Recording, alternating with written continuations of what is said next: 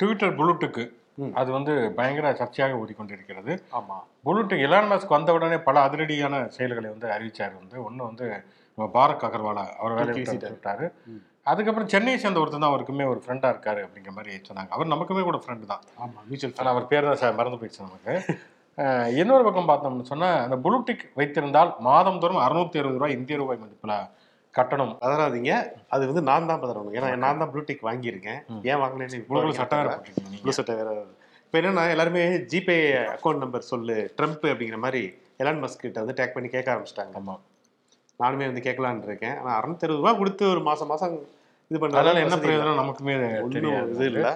660 ரூபா கட்டினா ஓடிடியில் ஒரு நல்ல ஒரு இதாக ஒரு பிளாட்ஃபார்மில் படம் பார்த்துட்டு போயிடலாம் மாதம். சூப்பர் அளவுக்கு இருக்கிறது. இன்னும் சொல்லும்போது வருஷத்துக்கே 660 ரூபா 1000 ரூபா தான் வருது நிறைய இடங்கள்ல. ஓகே, இது ஒரு பக்கம் அப்படின்னு சொன்னால் இந்த அவளை மறக்கத்தான் என்னை மறக்கத்தான் மாதிரி அண்ணாமலை நம்மளால மறக்கவே முடியாது போல இருக்கு.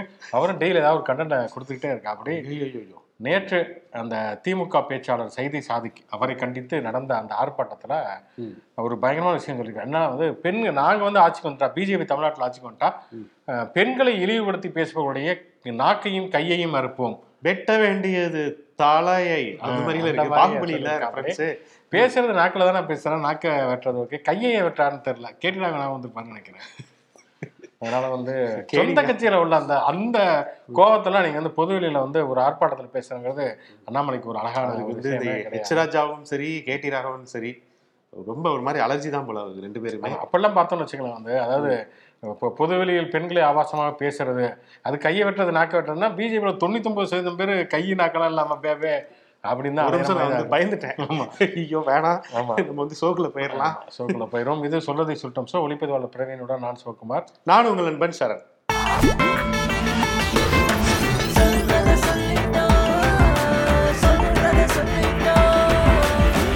வெற்றிகரமாக சென்னையில் 2வது நாள் மழை. இன்னும் அடுத்தடுத்த மழை வருமானத்தில் 2 நாள் பசங்களுக்கு லீவ் வேற விட்டுட்டாங்க. ஹாட்ரிக் விடுங்க ட்ரம்ப் அப்படிங்கிற மாதிரி வந்து இப்போ கேட்க ஆரம்பிச்சிட்டாங்க. ஆனால் அந்த வெதர்மேன்லாம் வந்து சொல்லிட்டாரு, அதெல்லாம் வாய்ப்பில்லை ராஜா அப்படின்னு ட்வீட் போட்டிருக்காரு. பார்த்தீங்களா, வெதர்மேன் சொல்றது பலிக்குமா பலிக்காதுங்கிறது நாளைக்கு காலையில் தான் தெரியும். இது ஒரு பக்கம் இருக்க. என்னன்னா வந்து சென்னையில் நம்ம ஏற்கனவே சொன்ன மாதிரி மழை அப்படின்னாலே வந்து மழை பெய்யறதுக்கு நனையிறதுக்கு நம்ம பயப்படுறோமோ இல்லையோ, அந்த குண்டும் குழியுமான சாலைகள், அதில் வந்து தேங்கக்கூடிய மழை நீர், இதுக்கு தான் ரொம்ப பயப்பட வேண்டியதாக இருக்கிற ஒரு சூழல் இருந்தது. வந்து நேற்று கூட நம்ம அதை பற்றி பேசணும். நிறைய பேர் வந்து விமர்சனம் பண்ணி கூட கமெண்ட்ல போட்டிருந்தாங்க, எப்படி நீங்கள் அதை எப்படி விமர்சிக்கலாம் அப்படின்னு சொல்லிட்டு. ஆனால் உண்மையிலேயே வந்து நேற்று இரவு இருக்கட்டும் அல்லது இன்னைக்கு காலையில் வரும்பொழுதும் சரி, பெரும்பாலான இடங்களில் மழைநீர் தண்ணீர் தேங்கவில்லை அப்படிங்கிறத வந்து கண்கூடாகவே பார்த்தோம். ஏன்னா வந்து பல இடங்களில் வந்து கிட்டத்தட்ட வருஷக்கணக்காகவே வந்து அங்கே வந்து மழை பெஞ்சா வந்து எப்படி ஒரு வாரம் அதை தேங்கிட்டு நீச்சல் அடிச்சு தான் போகணுங்கிற மாதிரியான சூழல் இருக்கக்கூடிய பல பகுதிகளில் வந்து நான் பார்த்த இடங்களில் வரக்கூடிய இடங்கள்ல பெரும்பாலும் இல்லை. ஒரு சில இடங்கள்ல வந்து இருந்ததே தவிர கிட்டத்தட்ட 90% இடங்கள்ல வந்து மழை பெய்ததற்கான பெரிய அளவுல தண்ணி தேங்கிறதுக்கான அறிகுறி இல்லை. ஏன்னா அதுக்குதான் வந்து முதல்வர் மு.க. ஸ்டாலின் அவர் வந்து இன்ஸ்பெக்ஷன்லாம் போயிட்டு அந்த அவசர கால அந்த உதவி இது இருக்குல்ல அந்த அறைக்கு கண்ட்ரோல் ரூமுக்கு போயிட்டு ஒரு விஷயத்த வந்து சொல்றாரு. எல்லாத்தையுமே வந்து அதிமுக வந்து சீர்குலைத்து போட்டிருக்காங்க. ஸோ அந்த வடசென்னையில் அதிக அளவில் தேங்குதுன்னுலாம் நீங்கள் வந்து சொல்றீங்க. நாங்கள் கூடுமான வரைக்கும் அதை ஃபுல்லாக எடுத்துட்டோம். 95% பணிகள் மேயர்லாம் வந்து சொல்லியிருக்காங்க, எல்லாம் முடிவடைந்துருச்சு அப்படின்னு சொல்லிட்டு. அதனால இந்த 1.5 வருடங்கள் எங்களுக்கு போதும், 1.5 வருஷம் நாங்கள் சரி பண்ணிடுவோம் முழுக்க. அவங்க வந்து ஒரு 10 ஆண்டுகளாக குலைத்து போட்டதை நாங்கள் வந்து சரி பண்ணுறதுக்கு எங்களுக்கு நேரம் வேணும் இல்லையா அப்படின்னு சொல்லி ரெக்வஸ்ட்டாக வந்து கெஞ்சுற மாதிரி வந்து கேட்டிருக்காரு முதல்வர் மு.க. ஸ்டாலின். ஆமாம், அதுல ஒரு வகையில் ஒரு நியாயம் இருக்குன்னு தான் சொல்லலாம். ஏன்னா கிட்டத்தட்ட 10 ஆண்டு காலம் அதிமுக ஆட்சி தான் நடந்திருக்கிறது. இன்னொன்று வந்து பொதுவாகவே மாநகராட்சி பணிகளை வந்து மேற்பார்வையிடுவதுங்கிறது உள்ளாட்சி பிரதிநிதிகள் தான். உள்ளாட்சி தேர்தலே நடக்காமல் பல ஆண்டுகள் நடந்தது அப்படிங்க இருந்ததுங்கிறது தெரியும். இப்போ உள்ளாட்சி பிரதிநிதிகள் தேர்ந்தெடுக்கப்பட்டு ஒரு வருடம் கூட முடியவில்லை. மார்ச் மாதம் தேர்ந்தெடுக்கப்பட்டார்கள்ங்கிறப்ப இந்த குறுகிய காலத்துக்குள்ள இவ்வளவு விஷயங்களை பண்றது அப்படிங்கிறது உண்மையிலே பெரிய விஷயம். இன்னமும் அடுத்த மழை வந்து இப்ப நவம்பர், அடுத்து வந்து டிசம்பருக்குள்ள எல்லா பணிகளையுமே முடிந்து விட்டால் அப்போ அங்கங்கே தேங்கக்கூடிய தண்ணி கூட இல்லாமல் இருந்ததுன்னா இன்னுமே சிறப்பாக இருக்கும். இது ஒரு பக்கம் அப்படின்னு சொன்னா எதிர்கட்சினா எப்பயுமே வந்து ஜெயக்குமார்லாம் சொல்லியிருக்காருல்ல, வட சென்னைலாம் அவங்களுக்கு கண்ணிலே தெரியலையா, வந்து பாருங்க அமைச்சர்கள்லாம் வந்து அப்படியே அவசர கதியில ரவுண்ட்ஸ் தான் அடிக்கிறாங்களே ஒழிய யாருமே வந்து வேலையை பார்க்கல இருக்காரு. ஆர்பி உதயகுமார் அதான் சொல்லியிருக்காரு, மழைநீர் ஓடவில்லை, அமைச்சர்கள் தான் ஓடிக்கொண்டிருக்கிறார்கள் அப்படிங்கிற மாதிரி சொல்லியிருக்காங்க. ஆஹா, ஆமா. ஆனா என்னன்னா கொஞ்சம் நினைச்சு பார்க்கணும், 2015 இதே சென்னையில தான் நாங்களும் இருந்தோம், எல்லாருமே நீங்களும் நீங்க வந்து எப்படி வந்து சென்னை தத்தளித்து கொண்டு இருந்தது. ஜெயலலிதாவுடைய கார் டயர் கூட வந்து சென்னை எட்டி பார்க்கல அப்படிங்கிற விஷயம்லாம் நமக்கு தெரியும். அதுக்கப்புறம் நடந்த ஆர்கே நகர் தேர்தலில் தான் முதல்ல அவங்களுடைய கார் டயரை வந்து எட்டி பார்த்ததுங்கிற விஷயத்தை பார்த்தோம். செம்பரம்பாக்கம் ஏரியை மறக்கவே முடியாது. செம்பரம்பாக்க தம்மா அப்படின்னு பேர் வேற அந்த அளவுக்கு இருந்தது.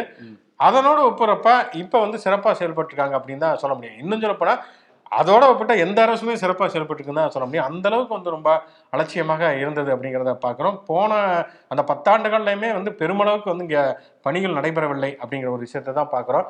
இந்த பணிகளுமே வந்து இன்னமும் முழுமையாக முடிவடைந்து எங்கேயுமே வந்து மழைநீர் தேங்காமல் இருக்கக்கூடியது. இன்னொரு விஷயம் என்னன்னா, மழைநீர் தேங்காமல் இருக்கிறதுங்கிறது ஒரு பக்கம், அந்த சாலைகளுடைய தரங்கிறது ரொம்ப ரொம்ப மோசமாக இருக்கிறது. ஒரு மழை பெஞ்சாலே வந்து அந்த சாலைகள்லாம் வந்து குண்டு குழிமா மாறிடுதுங்கிறத நம்ம பார்க்குறோம். வந்து விட்டு விட்டா சாலைகள் போடுவது அப்படிங்கிறது தான் இருக்கிறது. வந்து இதுவுமே முழுமையாக சரி பண்ணி விட்டோம்னா பெரிய அளவில் எந்த பிரச்சனைகளுமே இருக்காது அப்படிங்கிற மாதிரி தான் தோணுது. இது எல்லாமே உள்ளாட்சி பிரதிநிதிகளுடைய கையில தான் இருக்கு. தலைமை நல்லா இருந்தாலுமே கீழே இருக்கக்கூடியவங்க வந்து கமிஷன் பார்த்துட்டு ரோட வந்து மேம்போக்கா போட்டு விட்டாங்கன்னா ஒரு மலைக்கு இல்லை, வெறும் காத்தடிச்சா கூட அது பேர்ந்துட்டு வரக்கூடிய அளவுக்கு தான் இருக்கு. ஸோ பார்ப்போம் என்னதான். நல்லதையும் நினைப்போம், டிசம்பருக்குள்ள அது சரியாகும் அப்படிங்கிற மாதிரி பார்ப்போம். அப்படி சரியாச்சா நம்மளும் ரெயின் கோவை சொல்லாம ரெயின் கம்மாவின்னு சொல்லிட்டு அரவிசாமி மாதிரி போய் நடனோட டான்ஸும் ஆடணும். அந்த சிரஞ்சீவி பாட்டு ஒன்று இருக்கு, அந்த மாதிரி கொடையை பிடிச்சிட்டு ஆட வேண்டியதுதான். கோவை குண்டு வெடிப்பு அது ஒரு மிகப்பெரிய அளவில் அசம்பாவிதம் தவிர்க்கப்பட்டது அப்படின்னு சொன்னால், குஜராத்தில் நடந்த பால விபத்து அப்படிங்கிறது அது ஒரு மிகப்பெரிய டிசாஸ்டராக நடந்து முடிந்திருக்கிறது. அதை தொடர்ந்து நிறைய கேள்விகள் தொடர்ச்சியாக எழுப்பப்பட்டிருக்கிறதுங்கிற ஒரு விஷயத்தையுமே நம்ம பார்க்கிறோம். அந்த மோர்பி பாலம் அது இடிந்து விழுந்தது. மறுநாளே அந்த மருத்துவமனையில் தங்கியிருந்தவர்கள்லாம் வந்து போய் பார்க்க போறாரு மோடிங்கிறப்ப அவசர அவசரமாக எல்லாவற்றுமே ஏற்பாடு பண்ணாங்க. எந்த பக்கம் இருந்து ஊடகங்களுக்கு பேட்டி கொடுத்தாலும் 128 என்ற எண் தாங்கிய ஒரு அறை தான் இருக்கு, எல்லாமே செட்டப்பா அப்படின்னு சொல்லிட்டுலாம் வந்து கேட்குறாங்க. என்ன அது சித்தப்பா அப்படிங்கிற மாதிரி. மோர்பி பாலம் சொன்ன 143 வருடங்கள் பழமையான பாலம். அது புனரமைக்கக்கூடிய ஒரு வேலையை இவங்க வந்து அவசரப்படுத்தினாங்களாம். அரசாங்க தரப்புல இருந்தே சீக்கிரத்தில் கொடுங்க அப்படின்னு சொல்லிட்டு அந்த நிறுவனத்திட்ட வந்து சொல்லியிருக்காங்க, ஒரேவா நிறுவனத்துல. ஸோ ஒரேவா அப்படின்னு சொன்னா வந்து என்ன பண்ணணும், டக்குன்னு அவங்க வெறும் அந்த கம்பிகளுக்கெல்லாம் வந்து ஒரு அந்த ஒரே நாடு ஒரே பாலம் ஒரே வா இப்படிலாம் வந்து. ஆனா உண்மையாக இது ஒரு துன்பியலான ஒரு விஷயம். அப்பாவி மக்களுடைய உயிரில தான் விளையாண்டுருக்காங்க. 6 அடிக்கு ஒரு அந்த கம்பிகள் வந்து தாங்கி பிடிக்கக்கூடிய இது இருக்கணுமா. அந்த ஸ்திரத்தன்மையை வந்து இவங்க பரிசோதனையே பண்ணாம அதை தான் மாற்றணும், புது கம்பி மாற்றணும். இவங்க வந்து அதுக்கு வெள்ளை அடிச்ச மாதிரி வந்து பெயிண்ட் மட்டும் அடிச்சுட்டு இருக்காங்க. ஸோ அதனாலயே வந்து மிகப்பெரிய ஒரு ஃப்ரெண்ட்ஸ் படத்துல வர வடிவ மாதிரி 300 வருஷம் ஒன்ன கடிகாரமா நாங்களும் புதுசாக அப்படிங்கிற மாதிரி அது மாதிரி தான் பண்ணியிருக்காங்க. அந்த ஒளிவார நிறுவனமும் ஆக்சுவலாக வந்து டிசம்பர் மாதம் தான் வந்து பணியை முடிக்க முடியும் அப்படின்னு திட்டவட்டமாக சொல்லியிருக்கார்கள். ஆனால் அரசாங்கத்துல இருந்து இல்லை தீபாவளி பண்டிகைலாம் வருது, அதனால வந்து பாலத்தை திறந்து வைப்போம், ஜோரா திறந்து வைப்போம் அப்படின்னு சொல்லி திறந்து வைத்திருக்கிறார்கள். அதுல வந்து என்னன்னா டிக்கெட் வாங்கி அவ்வளவு மக்களை அனுமதித்திருக்காங்க. அப்ப அந்த தாங்குதிறன், அந்த பாலத்துடைய தாங்குதிறன் எவ்வளவு இருக்குங்கிறது அந்த டிக்கெட் வசூல் பண்ணவங்களுக்கு எல்லாத்துக்குமே தெரிஞ்சிருக்கணும். அதனால வந்து இப்ப என்னன்னா வந்து சிதம்பரம் ஒரு மிக முக்கியமான ஒரு கேள்வியுமே கேட்டிருக்கிறார். வந்து எல்லாமே அரெஸ்ட் பண்ணிருக்கீங்க, எல்லாமே பண்ணிருக்கீங்க, ஆனா எஃப்ஐஆர்ல வந்து அந்த நிறுவனத்துடைய பெயரோ அல்லது நகராட்சி அதிகாரிகளுடைய பெயரோ வந்து ஏன் குறிப்பிடப்படவில்லை, அந்த நிறுவனத்தை குஜராத் அரசு காப்பாற்றுகிறதா அப்படிங்கிற ஒரு கேள்வியுமே கேட்டிருக்கிறார்கள். இன்னொரு பக்கம் பார்த்தோம்னா அந்த ஒரேவா நிறுவனத்துடைய மேலாளர் தீபக் பரேக் அவர் கோர்ட்ல போய் என்ன சொல்லியிருக்காருன்னா, ஏங்க இதெல்லாம் கடவுளோட விருப்பங்க, விபத்துங்கிறது வந்து கடவுளோட விருப்பம், இது வந்து சம்மந்தம் இல்லாம எங்களை எங்க நீங்க வந்து அரெஸ்ட் பண்ணிருக்கீங்க அப்படிங்கிற மாதிரி அவர் அப்ப கழிதுங்க, அதுவும் கடவுளுடைய விருப்பம் தான் அப்படின்னு சொல்லிட்டு அவருக்கு வந்து தண்டனையை கொடுத்துட வேண்டியதுதான். ஆனா என்னன்னா வந்து இதுல இன்னொரு பக்கம் வச்சோம்னா இது உண்மையிலேயே வந்து அவருடைய பதில் ஏற்றுக்கொள்ள முடியாத ஒரு விஷயம். அவ்வளவு உயிர்கள் வந்து பலியாகி இருக்கிறது, கடவுள் மேல பழிய போறதுங்கிறது தன்னுடைய திறமையும் தன்னுடைய ஊழலையும் மறைப்பதற்கான ஒரு விஷயம் தான். ஆனா இன்னொரு பக்கம் பார்த்தோன்னா கோயம்புத்தூர் குண்டு வெடிப்பு நடக்காம இருக்கிறதுக்கு கோட்டை ஈஸ்வரன் தான் காரணம் அப்படின்னு அண்ணாமலை அங்க போய் கந்த சஷ்டி கவசம் பாடினாருன்னா, அப்ப இது கடவுளோட விருப்பம் தான், இவர் சொல்றது கரெக்ட் தானேங்கிற மாதிரி யோசிக்கிற மாதிரியான ஒரு சூழலுமே ஏற்படுகிறது. இது கரெக்ட்னா அதுவும் கரெக்ட், அது தப்புனா இதுவும் தப்புங்கிற மாதிரியான ஒரு சூழலுமே ஏற்படுகிறது. ஏன்னா வந்து போற போக்குல பார்த்தோம்னா இந்த அங்க பஞ்சு மிட்டாய் வித்தவங்க, அதே போல இந்த பாப்கார்ன் வித்தவங்க, இந்த மாதிரி ஆட்களை தான் வந்து கைது செஞ்சிருக்காங்க அப்படிங்கிறதே வந்து இங்க வந்து பார்க்க வேண்டியிருக்கு. அதுக்கு வந்து அனுமதி கொடுத்த அந்த எம்எல்ஏ அங்கே இருக்கக்கூடிய பிரிஜேஷ் ஆகட்டும், அதே போல் அங்கே இருக்க கலெக்டர் பாண்டியான்னு ஒருத்தர், அவர்கிட்ட முன்கூட்டியே வந்து நிறைய பேர் சொல்லியிருக்காங்க, இது வந்து பாலம் வந்து அந்த பழைய வீடியோக்கள்லாம் காமிச்சு ஒரு மாதிரி இருக்குது, நீங்கள் வந்து இதை சரி செய்யணும் அப்படிங்கிறதெல்லாம் ஒரு கோரிக்கையாக இந்த தியக்கிழமெல்லாம் வந்து மனு கொடுப்பாங்கல்ல, அதில் வந்து சொல்லியிருக்காங்க. அதெல்லாம் ஒன்றும் பரவாயில்ல அப்படின்னு நினச்சிட்டு எல்லாமே வந்து அவங்க கவர்மெண்ட்டுக்கான வருமானமாக பார்த்ததோடைய விளைவு தான் இன்னைக்கு வந்து அப்பாவி அந்த 141 உயிர்கள் வந்து பலியானது காரணம். அதனால் நிச்சயமாக வந்து இப்போ குஜராத் மாடல் அப்படிங்கிற ஒரு விஷயமே வந்து நிறைய ஃபோட்டோஸ் ஆஃப் பண்ணியிருக்காங்க, நிறைய பொய்கள் சொன்னாங்கன்னு கடந்த காலங்களே நிறைய விமர்சனங்கள் முன்வைக்கப்பட்டிருக்கிறது. இப்போ இந்த விஷயத்தை வந்து போகிற போக்கில் ஏதோ ஒரு அரசியல் ரீதியிலான விஷயமாக அணுகாமல் உண்மையிலேயே இந்த இத்தனை பேருடைய மரணங்களுக்கு காரணமாக யார் இருந்தார்களோ அவர்கள் சட்டப்படி தண்டிக்கப்பட வேண்டும். இன்னொரு பக்கம் இந்த மாதிரியான சம்பவங்கள் எங்கேயுமே நடக்காமல் இருக்கிற அளவுக்கான செயல்பாடுகளையுமே எல்லா மாநில அரசுகளுமே மேற்கொள்ள வேண்டும். தலைநகரம் டெல்லி எப்பொழுதுமே காற்று மாசால் திணறக்கூடிய ஒரு நகரமாக இருக்கிறது. நம்மளாம் அந்த கொரோனா வந்தப்போ தான் அந்த மாஸ்க் போட ஆரம்பித்தோம். ஆனால் வந்து பல ஆண்டுகளாக டெல்லியில் இருக்கக்கூடிய மக்கள் அந்த மாஸ்க் போட்டு தான் அலைய வேண்டிய ஒரு சூழலாம் இருக்கிறது அப்படிங்கிறத பார்க்குறோம். சமீபத்தில் தீபாவளி இத்தனைக்கு வந்து தீபாவளிக்கு வந்து பட்டாசு வெடிக்கிறதுக்கெல்லாம் பெரிய அளவு கட்டுப்பாடுகள்லாம் டெல்லியில் விதித்திருந்தார்கள். பிஜேபி கூட அதை கடுமையாக அமைச்சிருந்தாங்க. பார்த்தீங்களா, அவர் போலி இந்துத்துவவாதி ரூபா நோட்டை தான் லட்சியம் படம் படுத்த சொன்னார். ஆனால் பட்டாசு வெடிக்கிற தடை விதிச்சு இந்துக்களை மனசை புண்படுத்திட்டார். அண்ணாமலை தான் இங்கே வந்து உற்சாகமாக வெடிவிடுங்க வெடிங்க எல்லாத்தையும் கொண்டாடுங்க, 1000 வருஷமா வந்து பட்டாசு வெடிச்சட்டை நிலைப்பாடு அப்படிங்கிற மாதிரி சொல்லிக்கிட்டு இருந்தாங்க. ஆனால் அவ்வளவு கட்டுப்பாடுகள் இருந்தாலுமே கூட டெல்லிங்கிறது ஒரு காற்று மாசுல வந்து முன்னணியில் இருக்கிறது. உலக அளவில் வந்து கிட்டத்தட்ட வந்து இந்தியாவில் மட்டும் 8 நகரங்கள் டாப் 10 இருக்குது. அதில் முதன்மை நகரமாக டெல்லி இருக்கிறது அப்படிங்கிற ஒரு விஷயம் வந்து சொல்லப்பட்டிருக்கிறது. ஆமாம், டெல்லியில் வந்து பிரதானமான ஒரு பகுதி வந்து சொல்லுவாங்க லோதி ரோடு அப்படின்னு சொல்லுவாங்க. அங்கே தான் வந்து காற்றுடைய மாசுபாடு உலக அளவில் அதிக அளவில் இருக்குது அப்படின்னு சொல்லி, இந்திய அளவில் டாப் அந்த இடம் தான். அதே போல் நொய்டா, டெல்லியுடைய விரிவாக்க பணிகள் கிட்டத்தட்ட அது உத்தரப்பிரதேசம் தான். அது நொய்டாவை வந்து அப்படியே வளர்ச்சி அடையக்கூடிய ஒரு நகரமாக, அது டெல்லிக்கு ஒரு மாற்று நகரமாக உருவாக்கணும்னு சொல்லிட்டு அவ்வளோ மெனக்கெடுறாங்க. ஆனால் அங்கேயும் வந்து காற்றுடைய மாசுபாடு வாழவே லாய்க்கு இல்லாத அளவுக்கு ஆயிட்டு இருக்கு அப்படிங்கிறது இந்த புள்ளி விவரங்கள்லாம் வந்து சொல்லுது. அங்கே வந்து ஒரு ஆஸ்பத்திரிக்கு போனாங்கன்னா அவங்க இருமுனாங்கன்னா அவங்க உலோகத்துடைய வாசனை அவங்களுடைய எச்சில்ல வந்து அந்த உலோகம்லாம் வர அளவுக்கு அவ்வளவு இதாக சுவாசிக்கிறாங்க. அப்படின்னா எந்த அளவுக்கு அதோடைய பாதிப்பு இருக்கும். குழந்தைகள்லாம் கடுமையான சுவாச பிரச்சனைகள்லாம் இங்கே பாதிக்கப்பட்டிருக்காங்க அப்படிங்கிறத சொல்கிறாங்க. நிமோனியா போன்ற காய்ச்சல் அதிக அளவில் பரவுது அப்படிங்கிறத சொல்கிறாங்க. ஸோ டெல்லி வந்து கொஞ்சம் கொஞ்சமாக தலைநகரம் வந்து கொலை நகரமாக மாறிட்டு இருக்கோ இந்த மாதிரி காற்று மாசுபாடால் அப்படின்னு ஒரு பேரச்சம் வந்து நிலவுது. அங்கே ஒரு மிக முக்கியமான ஒரு முதன்மையான மருத்துவமனையுடைய தலைவராகக்கூடிய டாக்டர் அரவிந்த்குமார் அவர் ஒரு பேட்டி கொடுத்துருக்காரு. என்னன்னா வந்து எங்கிட்ட வரக்கூடிய பேஷண்ட்ஸ் எல்லாமே வந்து கண்கள் நீர் வடிக்கிறது, வறண்டு காணப்படுகிறது, கடுமையான பாதிப்பில் அவங்க நிமோனியா மாதிரியான கடுமையான பாதிப்புகள் இருக்காங்க. வந்த உடனே ஐசியூவில் அட்மிட் பண்ணக்கூடிய நிலைமையில தான் அவங்க இருக்காங்க. இதற்கு ஒரு மிக முக்கியமான காரணம் காற்று மாசு தான் அப்படிங்கிறத சொல்கிறாங்க. நம்ம எவ்வளவுதான் தொழில் வளர்ச்சி அடைந்து எவ்வளவு வேலை வாய்ப்புகள் உருவாக்கினாலும் நாம் வாழக்கூடிய பூமியை நாம் வந்து மாசு உள்ளதாக நம்ம மாற்றிட்டோம்னு சொன்னால் அதனால் எந்த விதமான பிரயோஜனமுடைய வளர்ச்சிங்கிறது வந்து இந்த பூமியை பாதுகாத்துக் கொள்வதுதான் இந்த வளர்ச்சியுடைய மிக முக்கியமான ஒரு அம்சமாக இருக்க வேண்டும். அதுக்கு வந்து டெல்லி நமக்கு ஒரு மிகப்பெரிய பாடத்தை கற்பிக்கிறது. அதுவுமே இந்தியாவுடைய தலைநகரம் அப்படிங்கிறதுனால வந்து எவ்வளவு தூரம் முடியுமா நிறைய முயற்சிகள் எடுத்தாங்க. அந்த கார்லாம் வந்து இந்த நம்பர் பிளேட் உள்ளது, இந்த வாரத்தில் இதுதான் அப்படிங்கிறதெல்லாம் நிறைய முயற்சிகள்லாம் அவங்க எடுத்திருந்தாங்க. எடுத்த போதும் கூட இந்த அளவுக்கு மாசை கட்டுப்படுத்த முடியல அப்படிங்கிற உண்மையிலே அதிர்ச்சி அளிக்கக்கூடிய ஒரு விஷயமாக இருக்கிறது. ஏன்னா நம்மளும் சென்னையுமே வந்து நம்மளுமே வந்து இப்போ மழை நீர்லாம் வருதுன்னா கடல் நீரால் வந்து மூழ்குவதற்கான அபாயங்கள் நிறைய இருக்குங்க ரிப்போர்ட்லாம் சென்னை. அப்போ வந்து நாமுமே வந்து ஒரு கூடுதலான ஒரு எச்சரிக்கையோடு நாம் எதையுமே அணுகக்கூடிய ஒரு அவசியம்ங்கிறது இருக்கிறது. ஒரு பக்கம் பெரு நிறுவனங்கள் தொழில் வளர்ச்சிகள்லாம் வந்தாலுமே கூட சுற்றுச்சூழலை மாசடைய விடுவது அப்படிங்கிறது நமக்கு நாமே சவக்குழியை தோண்டிக் கொள்வது அப்படிங்கிறது அர்த்தம். அதே போல் நீங்கள் வந்து இந்த குழந்தைகள்லாம் பாதிக்கப்படுறாங்கன்னு சொன்னாங்கல்ல, ஸோ அதுக்கு வந்து இப்போ உத்தரப்பிரதேச அரசு வந்து ஒரு வித்தியாசமான ஒரு திட்டம் கொண்டு வந்த மாதிரி ஒன்று பண்ணியிருக்காங்க. அங்கே வந்து ஆமினாபாத் அப்படிங்கிற ஒரு நகரம் இருக்குது, லக்னோ பக்கத்தில் ஒரு புறநகர் பகுதி. அங்கே இருக்கக்கூடிய ஒரு பள்ளி, அது இன்டர்நேஷ்னல் ஸ்கூலாக. அங்கே வந்து அல்பபெட்டிக்கல் இது சொல்லுவாங்க, A for apple, B for biscuit. அதுக்கு பதிலாக A for Arjun, B for Balram, C for Chanakya, D for Dhruvan, E for Ekalavya, F for Vedam அதாவது Veda, G for Gayatri, H for Hanuman, I for Indran இப்படி சொல்லி கொடுக்குறாங்களாம். நல்ல வளம் இல்லை, இதனால வந்து அந்த காற்று மாசுபாடுலாம் குறையும் அப்படின்னு நம்புறாங்களாம். ஓ, இது வேற நம்புறாங்களா? அவங்க வந்து இவங்களை திருத்தவே முடியாது. வந்து ஒரு கல்விங்கிறது வந்து தனிப்பட்ட மத நம்பிக்கை வேறு, கல்விங்கிறது பொதுவான விஷயங்களை கற்றுத்தரக்கூடிய ஒரு விஷயம். ஆனால் அதில் போயிட்டு வந்து மீண்டும் ஒரு மதத்தை புகுத்துவது அப்படிங்கிறது, அப்போ மற்ற மதத்தை சேர்ந்த மாணவர்கள் அதை எப்படி படிக்க முடியும்? எத்தனை தடவை சொன்னாலுமே இவங்க திருந்த மாட்டேங்கிறாங்கன்னா என்னென்ன பண்ண முடியல. வந்து இவங்க கவனம் ஃபுல்லாக அங்கேயே இருக்கையில் அப்புறம் மற்ற விஷயங்கள்லாம் எப்படி ஃபோக்கஸ் பண்ணுவாங்க? இவங்களே ஒரு மாசு தான், அது தனியாக ஒரு மாசு தேவையா அப்படிங்கிற மாதிரி தான் மாசுபிரமணியன்லாம் இந்த மாசை போக்கணும், இது மாசு, இந்த மாசை வந்து போக்க வேண்டும். அதுதான் வந்து மிக முக்கியமான விஷயமா இருக்கு. வழக்கமாக சாப்பிட்டு சாவகாசமாக வந்து போராட்டம் ஆர்ப்பாட்டம்லாம் வந்து அறிவிப்பார் KS அழகிரி. இன்னைக்கு வந்து அப்படி ஒரு அறிக்கையை வந்து விட்டுருக்காரு. ஆனால் அதில் ஒரு சென்சிபிளான ஒரு விஷயமும் வந்து பேசியிருக்காரு. பார்த்தீங்களா? ஆமாம், நிச்சயமாக வந்து பேசியிருக்காரு. ஒரு விஷயம் சொல்லியிருக்கணும்னா, அண்ணாமலையும் கவர்னரும் எப்போ பார்த்தாலும் ஒரே குரல்லையே பேசிக்கிட்டே இருக்காங்க. கோவை குண்டு வெடிப்புலேருந்து ஆரம்பிச்சு எல்லா விஷயத்தையும் பற்றியுமே ஒரே குரல்லையே பேசுகிறாங்க.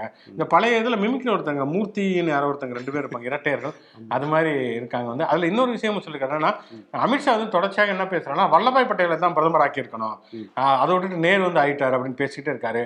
ஆனால் இந்தியாவுடைய முதல் தேர்தல் வர்றதுக்கு முன்னாடி வல்லபாய் பட்டேல் இறந்துட்டாரு, இறந்து போனவர் எப்படி பிரதமர் ஆக்க முடியும் அப்படின்னு கேட்டிருக்காரு. 1952 வந்து அந்த தேர்தல் நடக்குது. 9 கிரகங்கள் உச்சம் பெற்ற ஒருவர் இறந்த பிறகும் பிரதமர் ஆக முடியும், அல்லது பிரதமர் ஆக்க முடியும். அமித்ஷா காரணத்தால அவருடைய ஆசையை சொல்றாருங்க. அவர் உள்துறை அமைச்சர்ல. ஆமா, அதனால வந்து உள்துறை அமைச்சர் இரும்பு மனிதர் ஒருவரால தான் பிரதமராக முடியும் அப்படின்னு சொல்லிட்டு என்னை நல்லா பாருங்க அப்படின்னு சொல்லிட்டு நிற்பாரு. ஆமா, அதை காட்டிக்கிட்டு இருக்கா அப்படியே மனசுல உள்ள ஆசையெல்லாம் வந்து அவர் சொல்றாரு. சந்தான பாரதி சொல்லியிருக்கா அப்படியே. என்னன்னா வந்து 1952 தான் முதல் பொது தேர்தல் நடக்குது. 1950லயே இவர் வல்லபாய் பட்டேல் இறந்து போயிடுறாரு. அவர் எப்படி பிரதமர் ஆக்க முடியும் அப்படிங்கிறத ஒரு KS அழகிரி கேட்டிருக்காரு. இந்த மதராசப்பட்டினம் ஒரு படம் வந்துச்சு பாத்தீங்களா, வந்து அந்த படத்துல சுதந்திரம் விடுதலை கிடைச்ச பிறகு பயங்கரமா காட்டிட்டு பாத்தீங்கன்னா அங்க வரும் காமராஜர் வர்றாரு, இங்க பாருங்க சத்தியமூர்த்தி வர்றாரு அப்படின்னு சொல்லிட்டே இருப்பாங்க. ஆனா சத்தியமூர்த்தி 1943 இறந்து போயிட்டார். 1947 தான் இந்தியாவுக்கு சுதந்திரம் கிடைச்சது. செத்து போன சத்தியமூர்த்தி வந்து மதராசப்பட்டினம் படத்துல 1947 அவருடைய ஆசைங்க குறியீடா ஒரு விஷயத்த சொல்றாரு இயக்குனர் விஜய். ஆமா, அப்படி கேட்டிருக்காரு. வந்து அந்த மாதிரி அமித்ஷா வந்து இறந்து போன வல்லபாய் பட்டேலை பிரதமர் ஆக்கியிருக்க வேண்டும், இந்தியாவுடைய முதல் பிரதமராக ஆக்கியிருக்க வேண்டும் அப்படின்னு ஆசைப்பட்டிருக்கிறார். அப்படி ஆனால் KS அழகிரி வந்து KS அழகிரி நீங்க சாப்பிட்டு சாயந்தரம் தேடுவா இருக்கிறீங்க. அவரே ஒரு சரித்திர புத்தகம் படிச்சுட்டு இவ்வளவு பெரிய கேள்வி எடுத்து, ஆனா அவர் வந்து அதான் ஓடாத கடிகாரம் கூட ஒரு நாளைக்கு 2 தடவை கரெக்டா டைம் காமிக்கும். அது மாதிரி இப்ப காமிச்சிருக்கு KS அழகிரி. அதனால வந்து அவரே வந்து கேள்வி கேட்கக்கூடிய அளவுக்கு இவங்க வரலாற்று அறிவுங்கிறது அவ்வளவு வீக்கா இருந்திருக்குது. வந்து இதுக்கு அண்ணாமலை தான் தகுந்த பதில் சொல்லுவார். கரடியே அது மாதிரிதான் அந்த மொமெண்ட்ல தான் இப்ப இருக்காங்க. அண்ணாமலை என்ன சொல்லுவாரு, வழக்கம் போல ஏதாவது வந்து சொல்லுவாங்க. ஆமா, நமக்கு நாமை திட்டம் அப்படிங்கிறது வந்து திமுகவுடைய ஆட்சி காலத்துல தான் கொண்டு வரப்பட்ட திட்டம். இன்னும் சொல்ல போனா ஸ்டாலின் அது ரொம்ப ஆர்வமா இருந்தாரு. இப்ப வந்து நடக்கிற பல விஷயங்கள் நமக்கு நாமே திட்டமாக தான் இருக்குது. ஏன்னா வந்து இந்த கோவை குண்டுவெடிப்பில் வந்து சிறப்பாக பணியாற்றினார்கள்னு காவல்துறையெல்லாம் கூப்பிட்டு பாராட்டு சான்றிதழ் வழங்கினாங்க இல்லையா. அடுத்து வந்து SP இவர் சைலேந்திர பாபு DGP அவர் என்ன சொல்லியிருக்காருன்னா, தேவர் ஜெயந்தி விழாவை சிறப்பாக பணிமுடித்தீர்கள் அப்படின்னு சொல்லிட்டு போலீஸ்காரங்களும் அவர் ஒரு பக்கம் பாராட்டு தெரிவிச்சாங்க. வழக்கமா அவர் வந்து பிரியாணி மட்டன் பிரியாணியில போடுவாரு. சரி ஓகே, ஒரு பாராட்டு பத்திரம் வாசிடலாம் அப்படின்னு சொல்லிட்டு போட்டிருக்காரு. ஓகே, காவலர்கள் வந்து கொஞ்சம் உற்சாகமாயிடுவாங்க, எல்லாமே ரைட்டு. ஆனா கமுதி காவல் நிலையத்தை சேர்ந்த அந்த 2 பேர் செருப்புக்கு டோக்கன் போட்டு காவல் காத்தாங்களா, அந்த விஷயத்தை பத்தி எதுவுமே பேசல. அந்த காவல் நிலைய வட்டாரத்துல இருந்தே அது வெளியில பரவணிச்சு, என்னையா அது நாங்க வந்து ஒரு போலீஸ் வேலைக்கு வந்தது டோக்கன் போட்டு செருப்பை பாதுகாக்கத்தானா அப்படின்னு சொல்லி அவங்களுடைய குமுறல் அப்படியே காற்றிலேயே கரைந்துருச்சு. நீங்க சொன்ன மாதிரி நம்ம ஒரு விஷயத்த வந்து அப்படியே நமக்கு நம்மே பாராட்டணும்னு வச்சுங்களேன். ஓ ஆமா இல்ல, நல்லா தானே இருக்கு, நல்லா தான் இருக்கு அப்படிங்கிற மாதிரி சொல்லிட்டு போயிடுவாங்க அப்படின்னு சொல்லி அவங்களே வந்து சொல்லிக்கிறாங்க. பாராட்டு பத்திரம் தனக்கு தானே வாசிக்கிறாங்க. அடுத்து வந்து இப்ப வந்து நாளை வந்து ராஜராஜனுடைய 1000வது பிறந்த நாள் சதய பெருவிழா கொண்டாடப்படுகிறது. அதை ஒட்டி வந்து தஞ்சையில் வந்து விடுமுறை வந்து விடப்பட்டிருக்கிறது. நிறைய தமிழ் அமைப்புகள் தொடர்ச்சியாகவே இது ஒரு அரசு விழாவாக நடத்த வேண்டும் அப்படின்னு கேட்டதை அந்த வேண்டுகோளை ஏற்று தமிழ்நாடு முதல்வர் ஸ்டாலினுமே இனிமேல் அது அரசு விழாவாக கொண்டாடப்படும் அப்படின்னு அறிவிச்சிருக்கிறாரு. அந்த பாதுகாப்பு பணியும் சிறப்பாக இருந்ததுன்னு பாராட்டுவாங்கன்னு நினைக்கிறேன். ராஜராஜ சோழனுடைய அந்த தஞ்சை பெரிய கோயில் விழாவை மிக சிறப்பாக நடத்தி இருக்கிறீர்கள் அப்படின்னு சொல்லி கடுமையாக பாராட்டுவாங்கன்னு நினைக்கிறேன். வந்து அதுலேயும் வந்து சீமானும் அண்ணாமலையும் ஏதாவது ஒரு கடுமையான ஒரு குற்றச்சாட்டு எழுப்புவாங்க. ராஜராஜ சோழன் முப்பாட்டன் இல்லை அப்படின்ட்டு வந்து கிளம்பி வருவாங்க. அவர் முப்பாட்டம் தான் சொல்லிட்டு சிவன் கோயிலுக்கெல்லாம் போய் ஏதோ பூஜை எல்லாம் பண்ண அப்படி சீமான் பண்ண அப்படி வந்து இப்ப நிறைய அந்த பொன்னியின் செல்வன் வந்திருக்கிறதுனால வந்து நாளை அனைவரும் அதிகமான கூட்டம் இருக்கும் அப்படிங்கிற தெரியும். அருண்மொழிவர்மன் வருதாப்பா, அப்பா ஜெயம் ரவி மாதிரி இல்லப்பா அப்படின்னு சொல்லிட்டு நிறைய பேருக்கு ராஜராஜ சோழன் தான் அருண்மொழிவர்மனுங்கிறது நிறைய பேருக்கு தெரியாது. சில பேர்ல படம் பார்த்துட்டு இவருக்கு இலங்கையில இருக்காரு, சோழ மன்னனா தஞ்சாவூர்ல இருக்க இலங்கை படம் ராஜபக்சே சொந்தக்காரா இவர் அப்படிலாம் கேட்டவங்க எல்லாம் உண்டு. ராஜராஜ சோழன் ராஜபக்சே ரெண்டையும் ராஜன் ஆரம்பிக்குது இல்லையா, இந்த கன்ஃபியூஷன் இருக்கும். அதே போல கடாரம் கொண்டாடினா யாருப்பா அப்படின்னு வந்து கேட்பாங்க. எது ஏன் வந்து கடல் தாண்டி போய் அங்கே போய் கோச்சிட்டு போயிருந்தாரா அப்படின்லாம் ஒரு கேள்வியெல்லாம் இருக்கும். ஆனா எது எப்படியோ ராஜராஜ சோழன் அப்படின்னு சொல்லிட்டு இப்ப இந்த பொன்னியின் செல்வன் படம் வந்ததுக்கு பிறகு பயங்கர ஒரு மைலேஜ். நாளை வந்து பயங்கரமான கூட்டங்கள் இருப்பதற்கான வாய்ப்புகள் இருக்கிறது. அனைவரும் வந்து பாதுகாப்புடன் சென்று விட்டு வருமாறு கேட்டுக்கொள்கிறோம். விழா கமிட்டியின் சார்பாக கேட்டுக்கொள்ளப்படுகிறார்கள். நிகழ்ச்சியின் கடைசி செக்மெண்ட் தேதி சொல்லும் செய்தி. இன்று யாருடைய பிறந்த நாள், நினைவு நாள் அல்லது சுவாரஸ்யமான சம்பவம் அப்படின்னு பார்க்கறதுக்கு முன்னால பார்வையாளர் வந்து சில கமெண்ட்ஸ் வந்திருக்கிறது. ஆமா, மிக முக்கியமா வந்து நடராஜன் கணேசன் அப்படின்னு சொல்லி ஒரு அன்பர், அவர் வந்து இந்த முதல் நாள்ல இருந்தே இந்த ஷோ வந்து பார்த்துட்டு இருக்காராம். ஸோ அதுக்காகவே சிரம் தாழ்ந்த ஒரு நன்றிகள் வந்து தெரிவிச்சுக்கிறோம். இன்று அவருடைய மகன் வசந்தோடைய பிறந்த நாள் அப்படின்னு சொல்லியிருக்காரு. ஸோ வசந்துக்கு எங்களுடைய இனிய பிறந்தநாள் நல்வாழ்த்துக்களை சொல்ல கடமைப்பட்டிருக்கோம். வாழ்த்துக்கள். அதே போல் இன்னொருத்தர் வந்து ரொம்ப வசந்தகுமார் நடராஜன் சொல்லி அவருடைய சகோதரருக்கு இன்னைக்கு வந்து பிறந்த தினமாக ஃபோட்டோவோடைய அந்த வாழ்த்துக்களை வந்து சொல்லியிருக்காங்க. கண்டிப்பாக உங்களுடைய சகோதரர் வசந்தகுமார் நடராஜனுக்கு எங்களுடைய வாழ்த்துக்களை வந்து சொல்லிடுறோம். அதே போல இன்னொரு நண்பர் ரவிவர்மன் அப்படிங்கிறவரும் வந்து சொல்லியிருக்காரு, உங்களுடைய ஷோ ரொம்ப அருமையா இருக்கு அப்படின்னு சொல்லிட்டு தன்னுடைய வாழ்த்துக்களையும் அன்பையும் வந்து சொல்லியிருக்காரு. அவருடைய சகோதரர் வசந்தகுமார் நடராஜனுக்கு இன்று வந்து பிறந்த நாளாம். ஸோ அதனால வாழ்த்துக்கள் சொல்லிருங்க அப்படின்னு சொல்லியிருக்காங்க. ஸோ போட்டோவோடலாம் அனுப்பியிருக்காரு. நிச்சயமாக வசந்தகுமார் நடராஜன் சாருக்கு எங்களுடைய ஸ்பெஷல் பிறந்தநாள் நல்வாழ்த்துக்களை சொல்ல கடமைப்பட்டிருக்கோம். வாழ்த்துக்கள் சார். அப்புறம் வந்து நிறைய செலிபிரிட்டிகள் அப்படின்னு பார்த்தா நிறைய பேர் இருக்காங்க. ஒருத்தர் வந்து பிறந்தநாள் வந்து பேசுமணி அப்படிங்கிற ஒரு தமிழறிஞர். அவர் வந்து மாவோசியினுடைய தமிழரசு கட்சியில் இருந்தவர். பாரதியார் பற்றிய ஒரு மிக முக்கியமான ஒரு ஆய்வாளர்.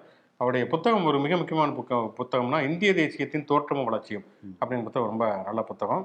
அதே மாதிரி நினைவு நாளில் பார்த்தோம்னா பரிதிமார் கலைஞர், சூரிய நாராயண சாஸ்திரி அப்படிங்கிற பேரை வந்து தமிழில் வந்து மாற்றி வச்சுட்டார். பரிதிமார் கலைஞர் அப்படின்னு சொல்லிட்டு தனித்தமிழ் இயக்கத்துடைய முன்னோடி அப்படின்னு சொல்லலாம். இது போக நிறைய செலிபிரிட்டி ஷாருக் கானுக்கு பிறந்தநாள். ஷாருக் கான் பெரிய ஆள்னா பெர்னாட் ஷா வந்து பெர்னாட் ஷாவுக்கு நினைவு நாள். இன்னை வந்து அதில் வந்து கிட்டத்தட்ட நாமளே புரிஞ்சுக்கிறது தான் நம்முடைய விடுதலைக்கான முதல் வழி அப்படிங்கிறத சொன்னது.